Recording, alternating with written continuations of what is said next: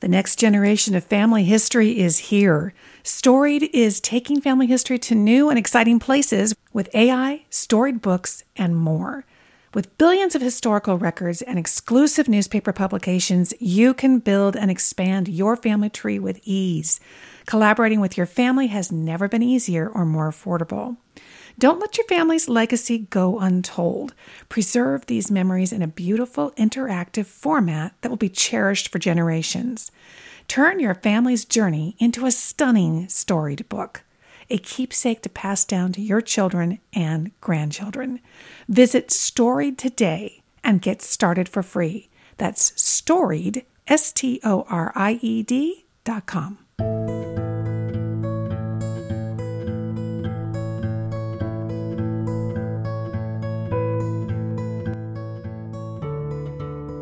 Welcome to the Family Tree Magazine podcast.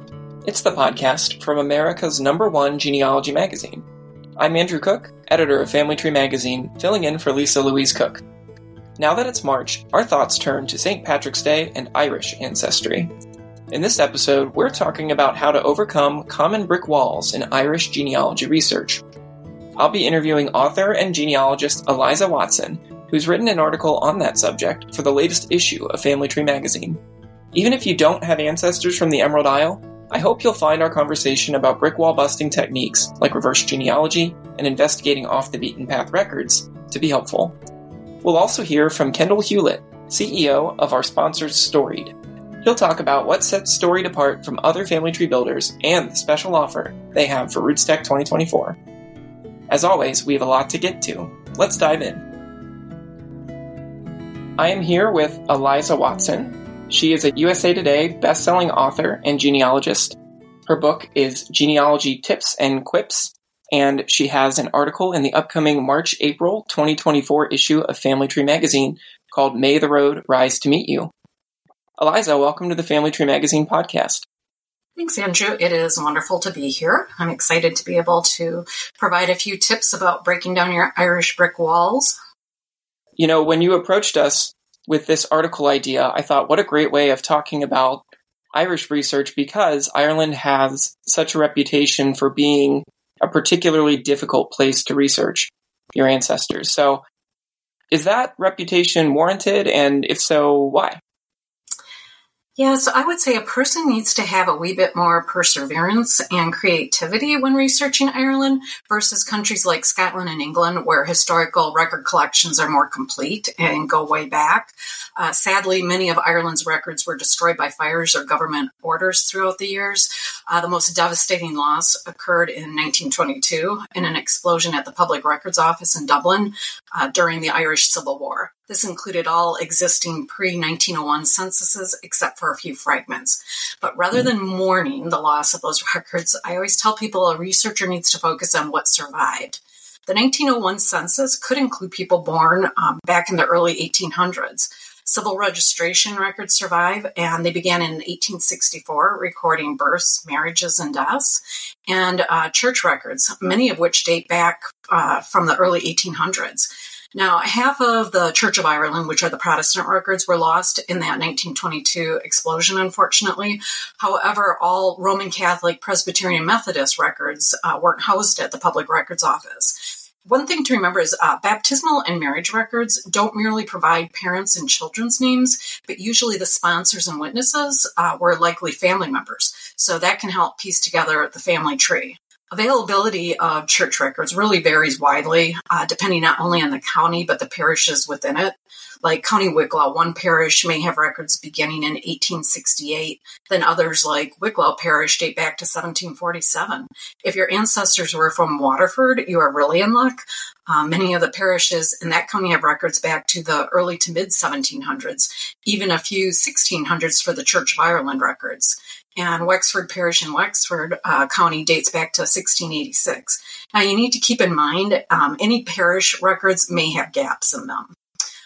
The records, for example, in my Coffey Ancestors Parish in Westmeath began in 1806, yet I managed to trace the line back to 1705 thanks to church records, gravestones, and several kind Irish locals, including a newfound daily relic.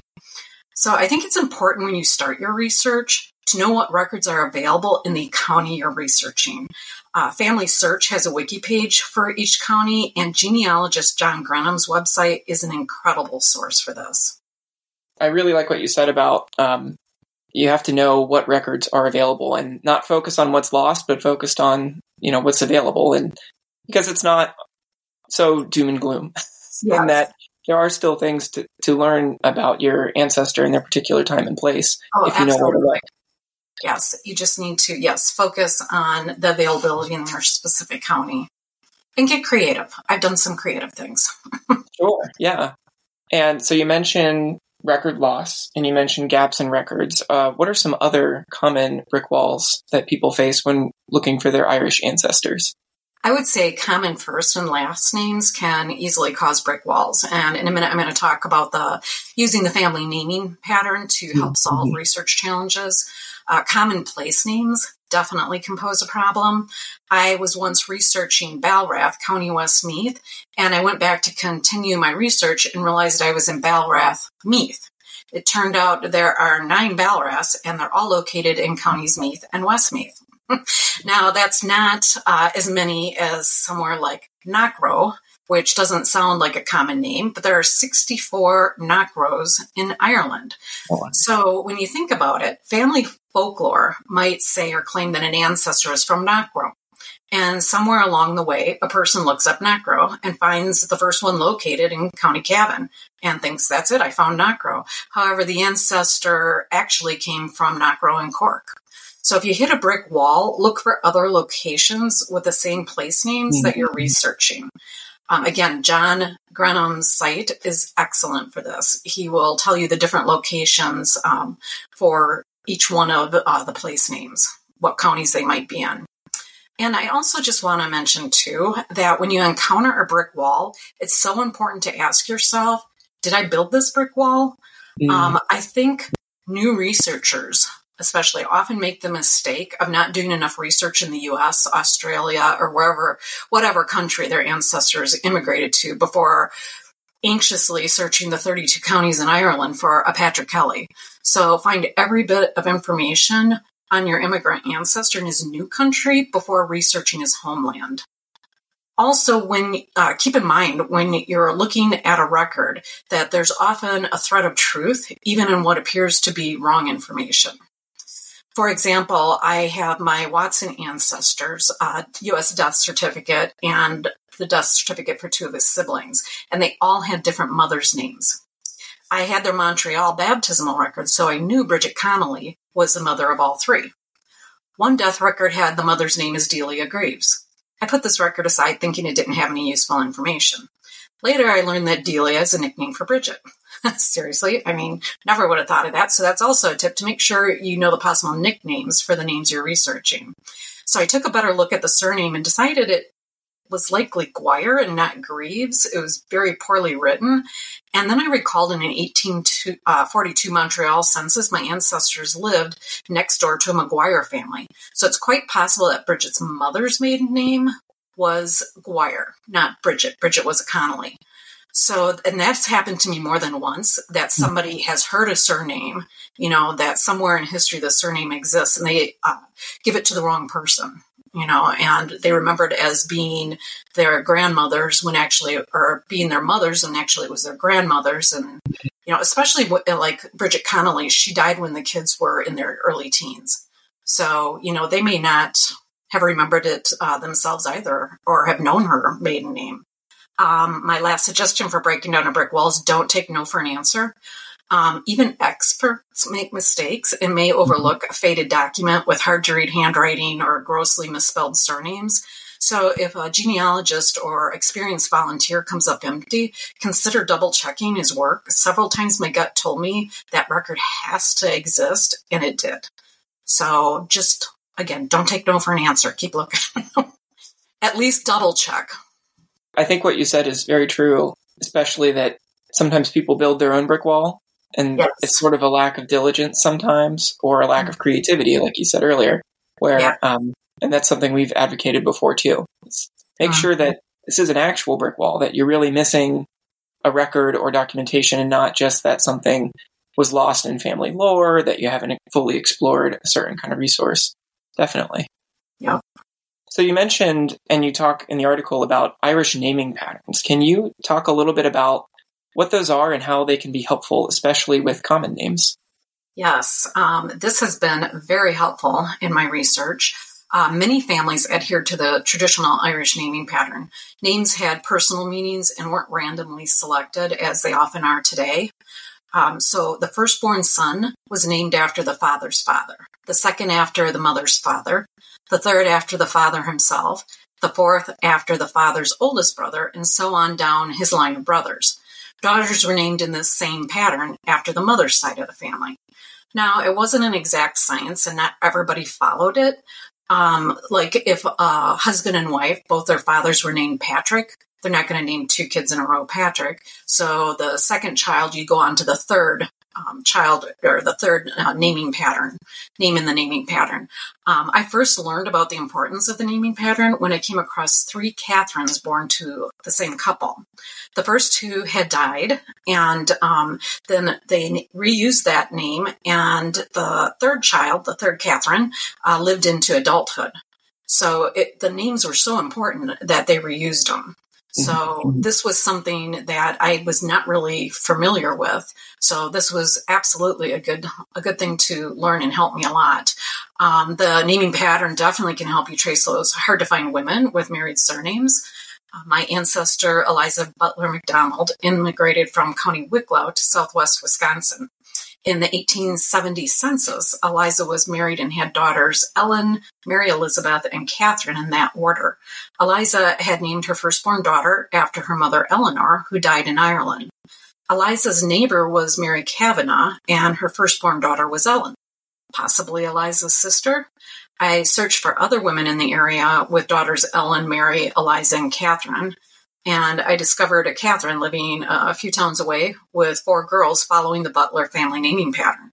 A bit of research and I confirmed Mary and Catherine were indeed Eliza's sisters.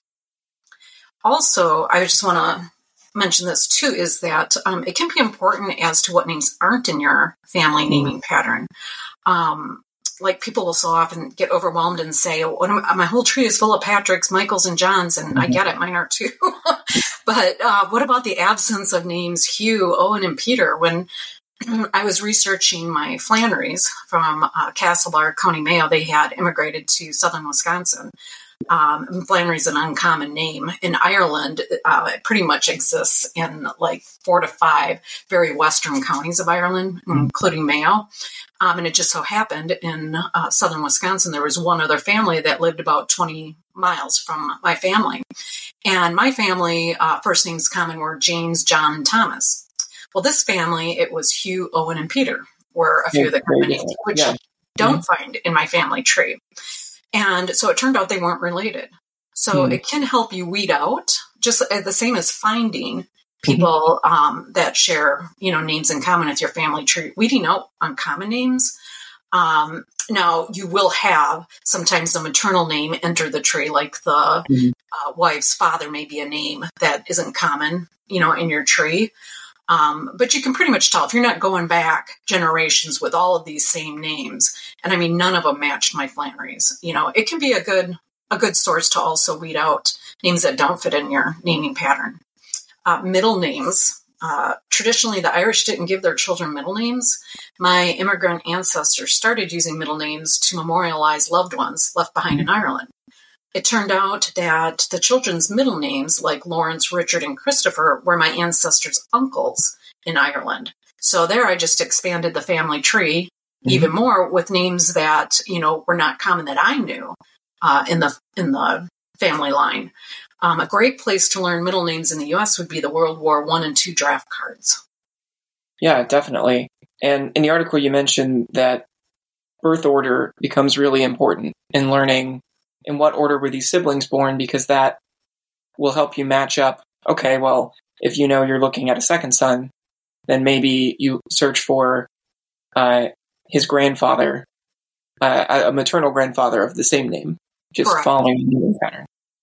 So earlier you mentioned the 1901 and the 1911 censuses of Ireland survive in full, but that earlier counts are not available. what can researchers use as substitutes for those earlier censuses? So one thing I just want to mention is don't forget about the surviving census fragments like I did. Until a few years ago, I'd never researched a location in Ireland where the pre-1901 censuses were available. Then I was assisting a gentleman with research in County Antrim. Well, it turns out the largest collection of surviving 1851 census fragments pertained to Antrim. So I didn't even think of it, turning to the census at first because it had never been available for research, where I was doing it. So the 1851 census, in addition to your general census information, it listed absent family members. So this is 1851, right after the famine. So it would list where their current place of residence was, which may be America or Australia, and also family members who died since the last census. So when I was going through this 1851 census, I have to say it was really hard to remind myself, don't mourn the lost records, but also don't forget about the fragments, because if you do have a fragments available for the area you're researching, definitely that would be your first source to look at. You may find early census information on pension forms. In 1908, Ireland introduced the Old Age Pension Act for people over the age of 70. So civil registration of births didn't begin until 1864. So many of those eligible for a pension had no way to prove their age when they were born before 1864.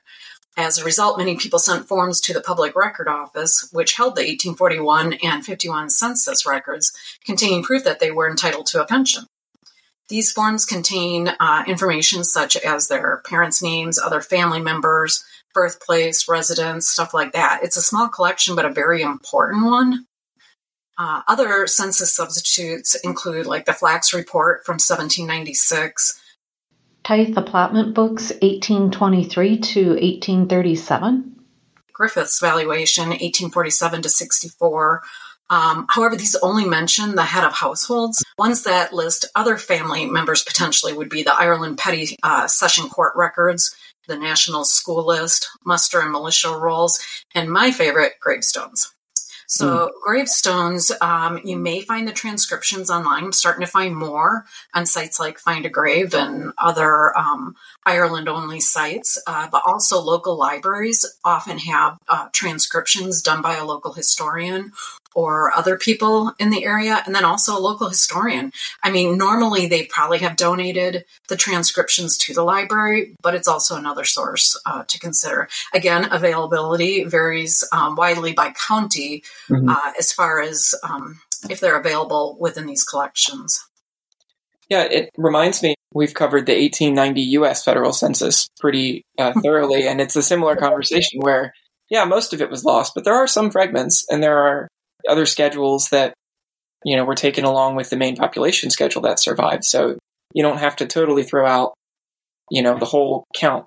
There are workarounds, and I know a lot of people, as you pointed out, Griffith's Valuation and the Tithe Allotment books are sort of the most commonly recommended go-tos, but they do unfortunately only list the head of household. So, sometimes you have to think more broadly.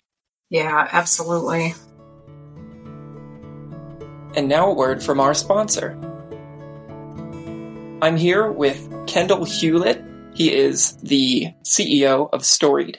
Welcome to the Family Tree Magazine podcast. Hey, it's great to be here, Andrew. Thank you. So, Kendall, can you tell me in your own words what sets Storied apart from other websites where you can build a family tree? Yeah, I think there's a few things that are interesting about Storied. One of them is that Storied uses graph technology, kind of like a social network. So you can actually add anyone to your family tree. Most trees are family oriented around parent and child relationships. But in our tree system, you can add anyone, like a friend, a pastor, a teacher, anyone who made an impact in your life, because we all define family differently. You can even add a pet. And so that's a fun aspect of Storied that makes it a little bit different. The other thing is we're really an end-to-end family history platform. And what I mean by that is you can come to Storied, you can start a family tree, you can make discoveries through hints and all of our content, newspapers, all the kinds of cool things that we have. But you can also do storytelling. on the platform. You can invite a group to share stories together. And ultimately, you can print that in a hardbound book, which is a really cool, like the other end of the end-to-end platform is that there's a physical, tangible output from all of the work that you've done that you can pass down to your children, your grandchildren. And the book actually is really neat because it has QR codes for each story, and you can scan those QR codes, and that will actually pull up the digital version of the story where you can get more details, and you could even listen to things like audio files that are associated with the story, maybe hear it told in the original writer's own words and all kinds of things like that. So it's a really rich platform from that perspective. Yeah, and one thing that struck me was that you could add all the different sorts of relationships that maybe get missed in other platforms. I have 2 cats, so I was very excited that I could add my pets to my family tree and add stories. They're your family, right? That's absolutely. Right? Yeah, absolutely. And what inspired you to build Storied? Yeah, so there was a New York Times article. It was a really seminal piece for me, and I think for a lot of the other people, the early people at Storied. It was written by a guy named Bruce Feiler, and it was about some research done at Emory University. And the gist of the research, if you had to boil it down, is that kids are more resilient if they know a lot about their family history. And, how do kids learn about their family history? It's not the names, dates, and places on some tree. It's the stories, right? And the reason that I think stories make kids more resilient is they see the ups and downs and the arc of life, right? Like it's the best of times, it's the worst of times, a rags to riches story, a riches to rags story. Mm-hmm. And it helps you realize that, you're part of a bigger thing, right? Mm-hmm. And so you don't have to get so whipsawed by some of the things that happen in life because there are ups and there are downs, and all throughout that, your family has persevered, right? And so anyway, I think for us, that was super inspirational, right? We have an opportunity to help people tell stories. It felt like there was a real gap in the family history marketplace because most of the products are really oriented around research, which is important. But I think the things that make the biggest difference are actually stories. Yeah, and I think about that next generation aspect a lot. I have a young daughter, so, my research has taken on a new meaning because I want to pass this along to her someday too. Yeah, for sure. So as our listeners are hearing this right now, the Roots Tech conference is going on in Salt Lake City. So can you tell us a little bit about what Storied has going on this week for the conference? Yeah. So first of all, we have a really awesome deal for Roots Tech.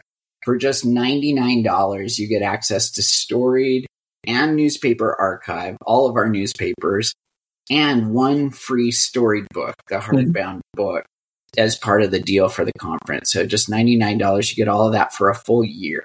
So it's a pretty good deal. I mean, this is like the best deal. I don't know if I'll be able to authorize such a good deal next time, but man, this is a good one. And we're also rolling out a bunch of new features and functionality. So we'll be supporting audio and PDFs. We have a really cool import feature from Family Search. So if you have a family tree on Family Search, you can pull it in, and all of the memories that are on Family Search, you can pull in quickly and easily to jumpstart your story book, which is really fun. We're also supporting recipes. So family recipes is kind of a big deal and much talked about at Roots Tech. And we're excited that now you can produce your own family cookbook with stories about each recipe, photos, and everything compiled in a hardbound book. So anyway, lots of fun things that we're rolling out for Roots Tech that gives you a taste of a few of them. Wonderful. And we'll share a link to all of that in the show notes so our listeners can take advantage of that offer while it lasts. Well, thank you so much, Kendall, and we'll see you in Salt Lake City. Okay. Thanks, Andrew. Take care. You mentioned the Great Famine. Obviously, that's one of the seminal moments in Irish history, especially from sort of an Irish-American lens, and that drove a lot of people to emigrate from Ireland. What effect does the Great Famine have on research? Yeah, during the Great Famine, which was 1845 to 51, approximately an estimated 1 million people died, and 2.5 immigrated, scattering across the globe to the U.S., Canada, Australia. But before ending up in one of those faraway lands, your ancestor might have done what's called steppe migration and merely sailed across the Irish Sea to England or Scotland. England's 1851 census recorded nearly 500,000 Irish-born people living there, double the number in the 1841 census. So also, besides England, look to Scotland. Petty session court records are a very good source because crime was on the rise during and after the famine. People turned to petty crimes, desperate to feed themselves and family. Some committed crimes to be imprisoned, so they had food and shelter. I mean, it was so sad. Or they entered the dreaded Irish workhouse, often called the famine house. Prior to the famine, workhouses were built in Ireland to help the poor. By 1845, the beginning of the famine, there were 123 workhouses. In 1847, a workhouse that was built for 800 was accommodating 1,800 destitute people.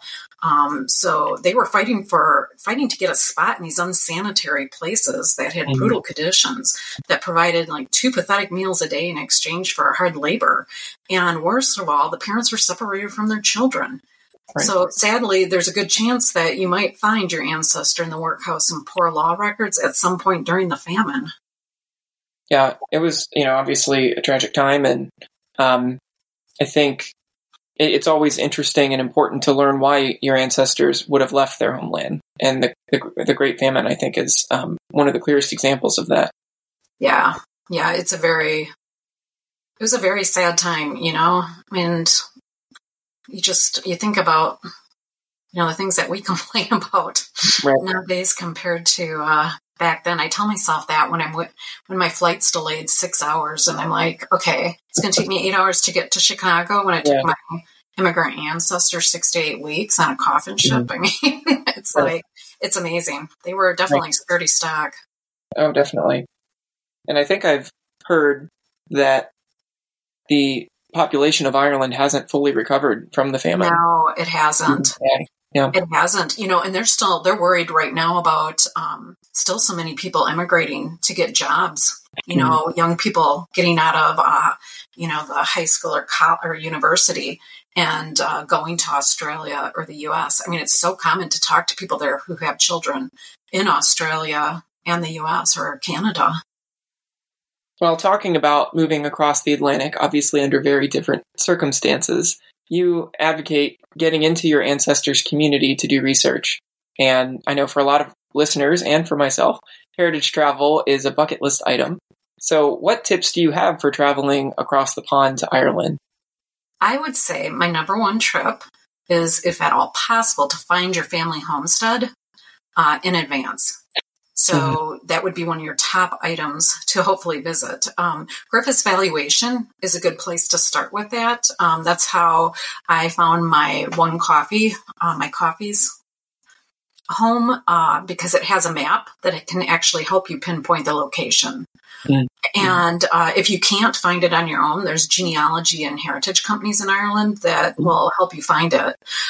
One of my most memorable moments in Ireland, it was in 2010, visiting my mom's great-grandfather Patrick Daly's family home in Kilbeggan, County Westmeath. The deserted dwelling is still standing and has several of the outbuildings. Patrick immigrated in 1875, but his brother remained in Ireland and raised 4 daughters in that not even a 2-bedroom. It was a 2-room cottage. The last of his 4 daughters lived there until 1973. So a neighbor actually remembered this daughter, Agnes, and kind of a funny story, but he said that, he remembered Agnes. When he was young, his parents would always say, "You better behave or I'm going to drop you off at Agnes Daly's." So that kind of put the fear into him. So not a great memory for this guy, but we enjoyed hearing the story. So that's the other thing, when you find these family homesteads, it might not be that long ago that your last relation lived in the home and neighbors may remember the person. I mean, I'm sure this guy has other great stories, too, that we could sit down and chat about. Another really neat thing I did on that same trip is I had the itinerary mapped out before we went, and I went through and found surname pubs and restaurants for all of our like Flannery's and Coffee's, Dailies. My cousin Lori Lynch was coming with us, so I found Lynch's, and I thought, how fun. And this was my second trip to Ireland, so I'm like, how fun to have our picture taken in front of all of these surname pubs and restaurants, and to get a T-shirt or souvenir from them. Yeah. Well, we quickly discovered that few of these establishments have surname souvenirs. However, at one of our first stops, it was a Flannery restaurant in County Mayo, which was just south of Castlebar, where my mom's Flannery's came from. The very lovely owner, she gave me a sweatshirt that was embroidered with a horse racing logo for Ballinrobe, County Mayo. Her brother raced horses there. And she refused to take money for it, so I gave her a nice tip. But that was our first picture was taken in front of that restaurant. We went to my cousin was Lori Lynch that was with us, and we went to a Lynch pub in Cork. My cousin offered the bartender a crazy amount of money for her logoed polo shirt, but the woman said, unfortunately, she only had one other shirt, so she couldn't do it as much as she would like to have taken the money.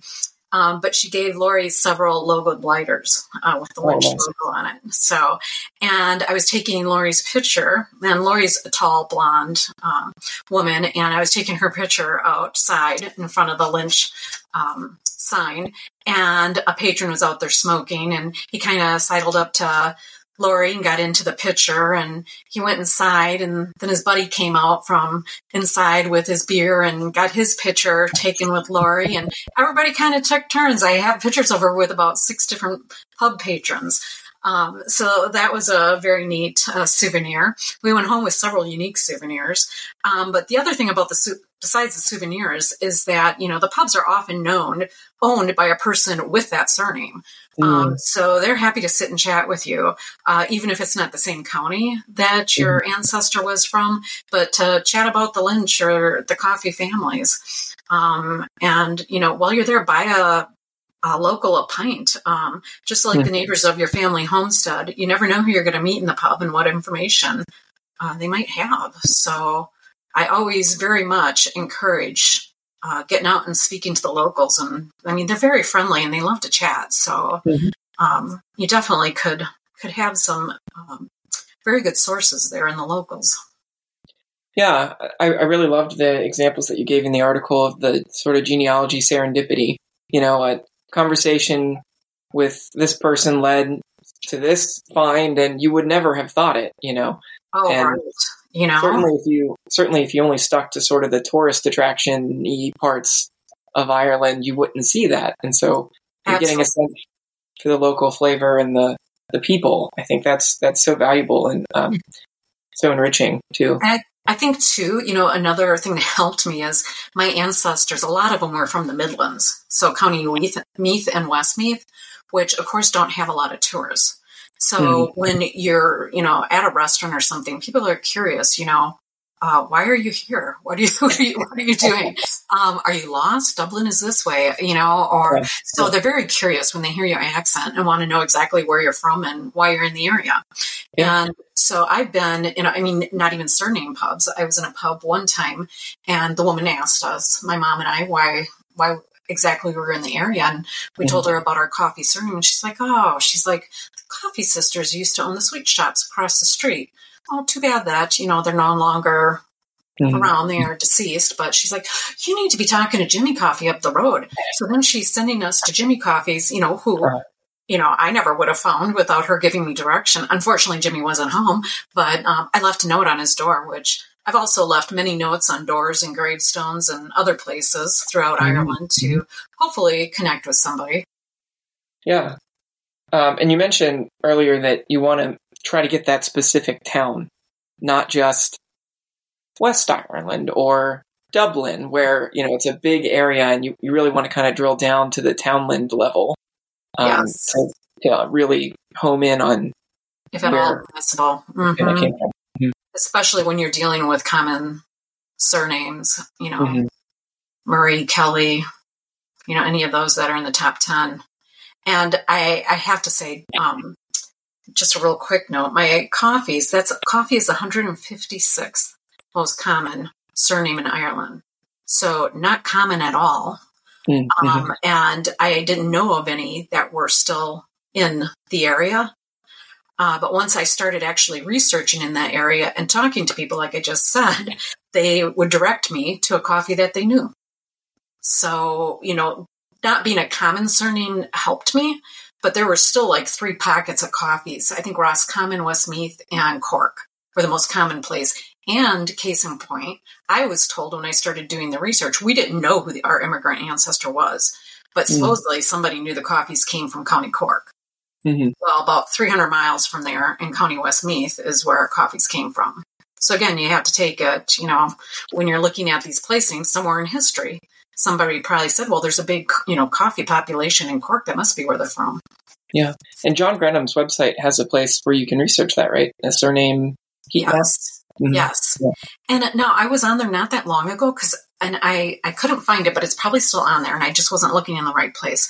But another really good thing is he has first names on there, not just surnames. Mm-hmm. And when I was researching who I think is my Scottish relative that ended up in the military in Galway, which is where he had his child. So again, a tip, don't just look within the country where you think your relation was born, because even though my Watson was raised in Scotland, I think he was born in Galway.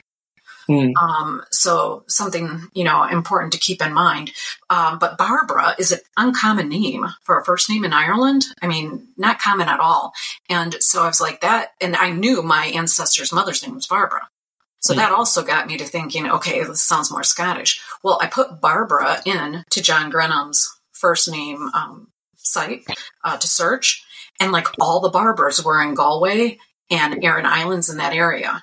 Mm-hmm. And somebody told me somewhere along the way, and I'm trying to think exactly how this went, but that it was fishermen, that fishermen believed that for whatever reason, the name Barbara was a name to protect them on the waters.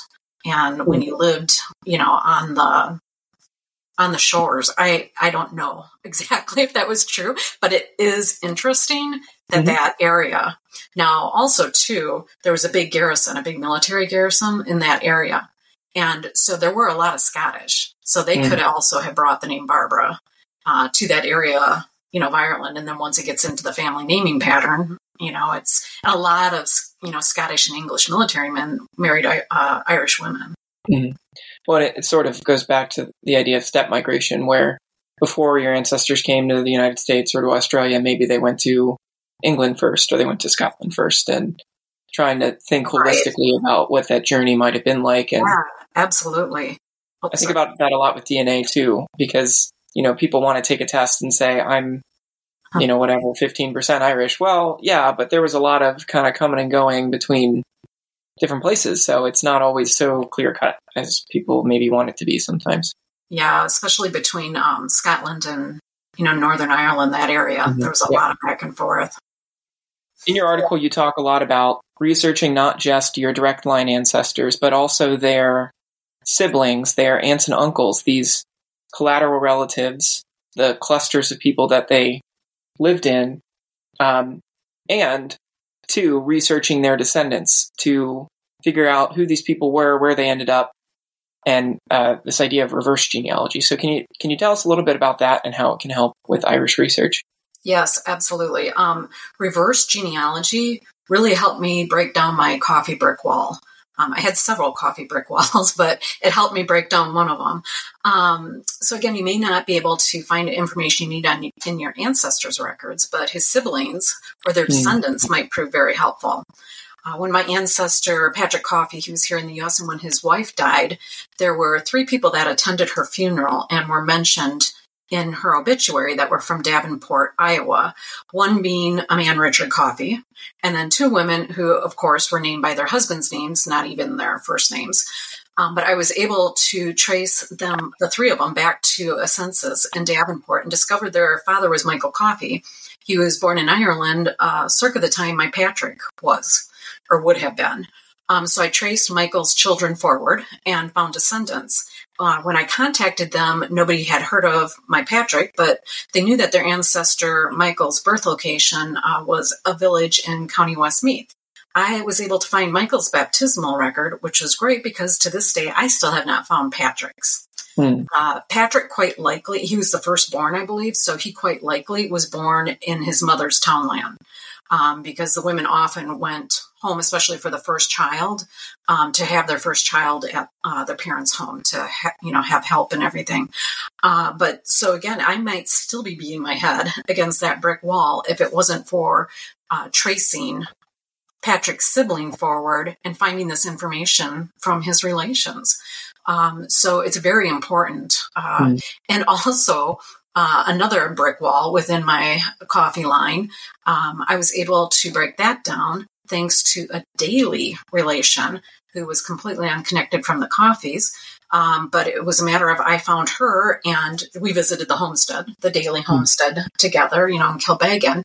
But her mother-in-law worked with a coffee gentleman who knew about a graveyard that I never would have found on my own and gave us a tour of it on my one visit there. And that proved instrumental in breaking down, that proved instrumental in solving the mystery, and I was able to connect my coffee line back to 1705. Wow. So again, it's so important networking, especially, because of the famine and so many families were separated that, the ones that remained in Ireland, may have a lot different and more information than what you have, being descended from the one who did immigrate. So again, finding them in pictures, I have gotten many excellent photos of Irish relations, from these descendants of other siblings and whatnot in the family. So I just can't even emphasize enough how important reverse genealogy is when researching in Ireland. Yeah, and we spent a lot of time talking about, start now and work backward in time, but that sort of working backward and forward kind of alternatively can really, really turn up some great finds, especially in places and times where it's hard. Yeah, and it's amazing how many people do not do the reverse genealogy, and that's why I always like to emphasize it. Yeah, definitely. Well, Eliza, thank you so much for joining us today on the Family Tree Magazine podcast. You can find Eliza through her book, Genealogy Tips and Quips, and you can see her article, May the Road Rise to Meet You, in the March-April 2024 issue of Family Tree Magazine. Thank you so much, Eliza. Okay, Andrew, thank you. This was incredible. So thank you very much for the opportunity. Thanks so much for joining me for this episode of the Family Tree Magazine podcast. This is the show from America's #1 genealogy magazine. You can find a web version of Eliza's article on overcoming Irish genealogy brick walls in this episode's show notes page, which you can find at familytreemagazine.com/genealogy-podcast. There, you'll also find a huge back catalog of past episodes full of topics that will help you in your genealogy research. When you stop by the website, be sure to sign up for our free newsletter. That's the perfect way to stay in touch with Family Tree Magazine and get all the latest and greatest genealogy news, plus the announcements of each and every new podcast episode. Until next time, have fun climbing your family tree.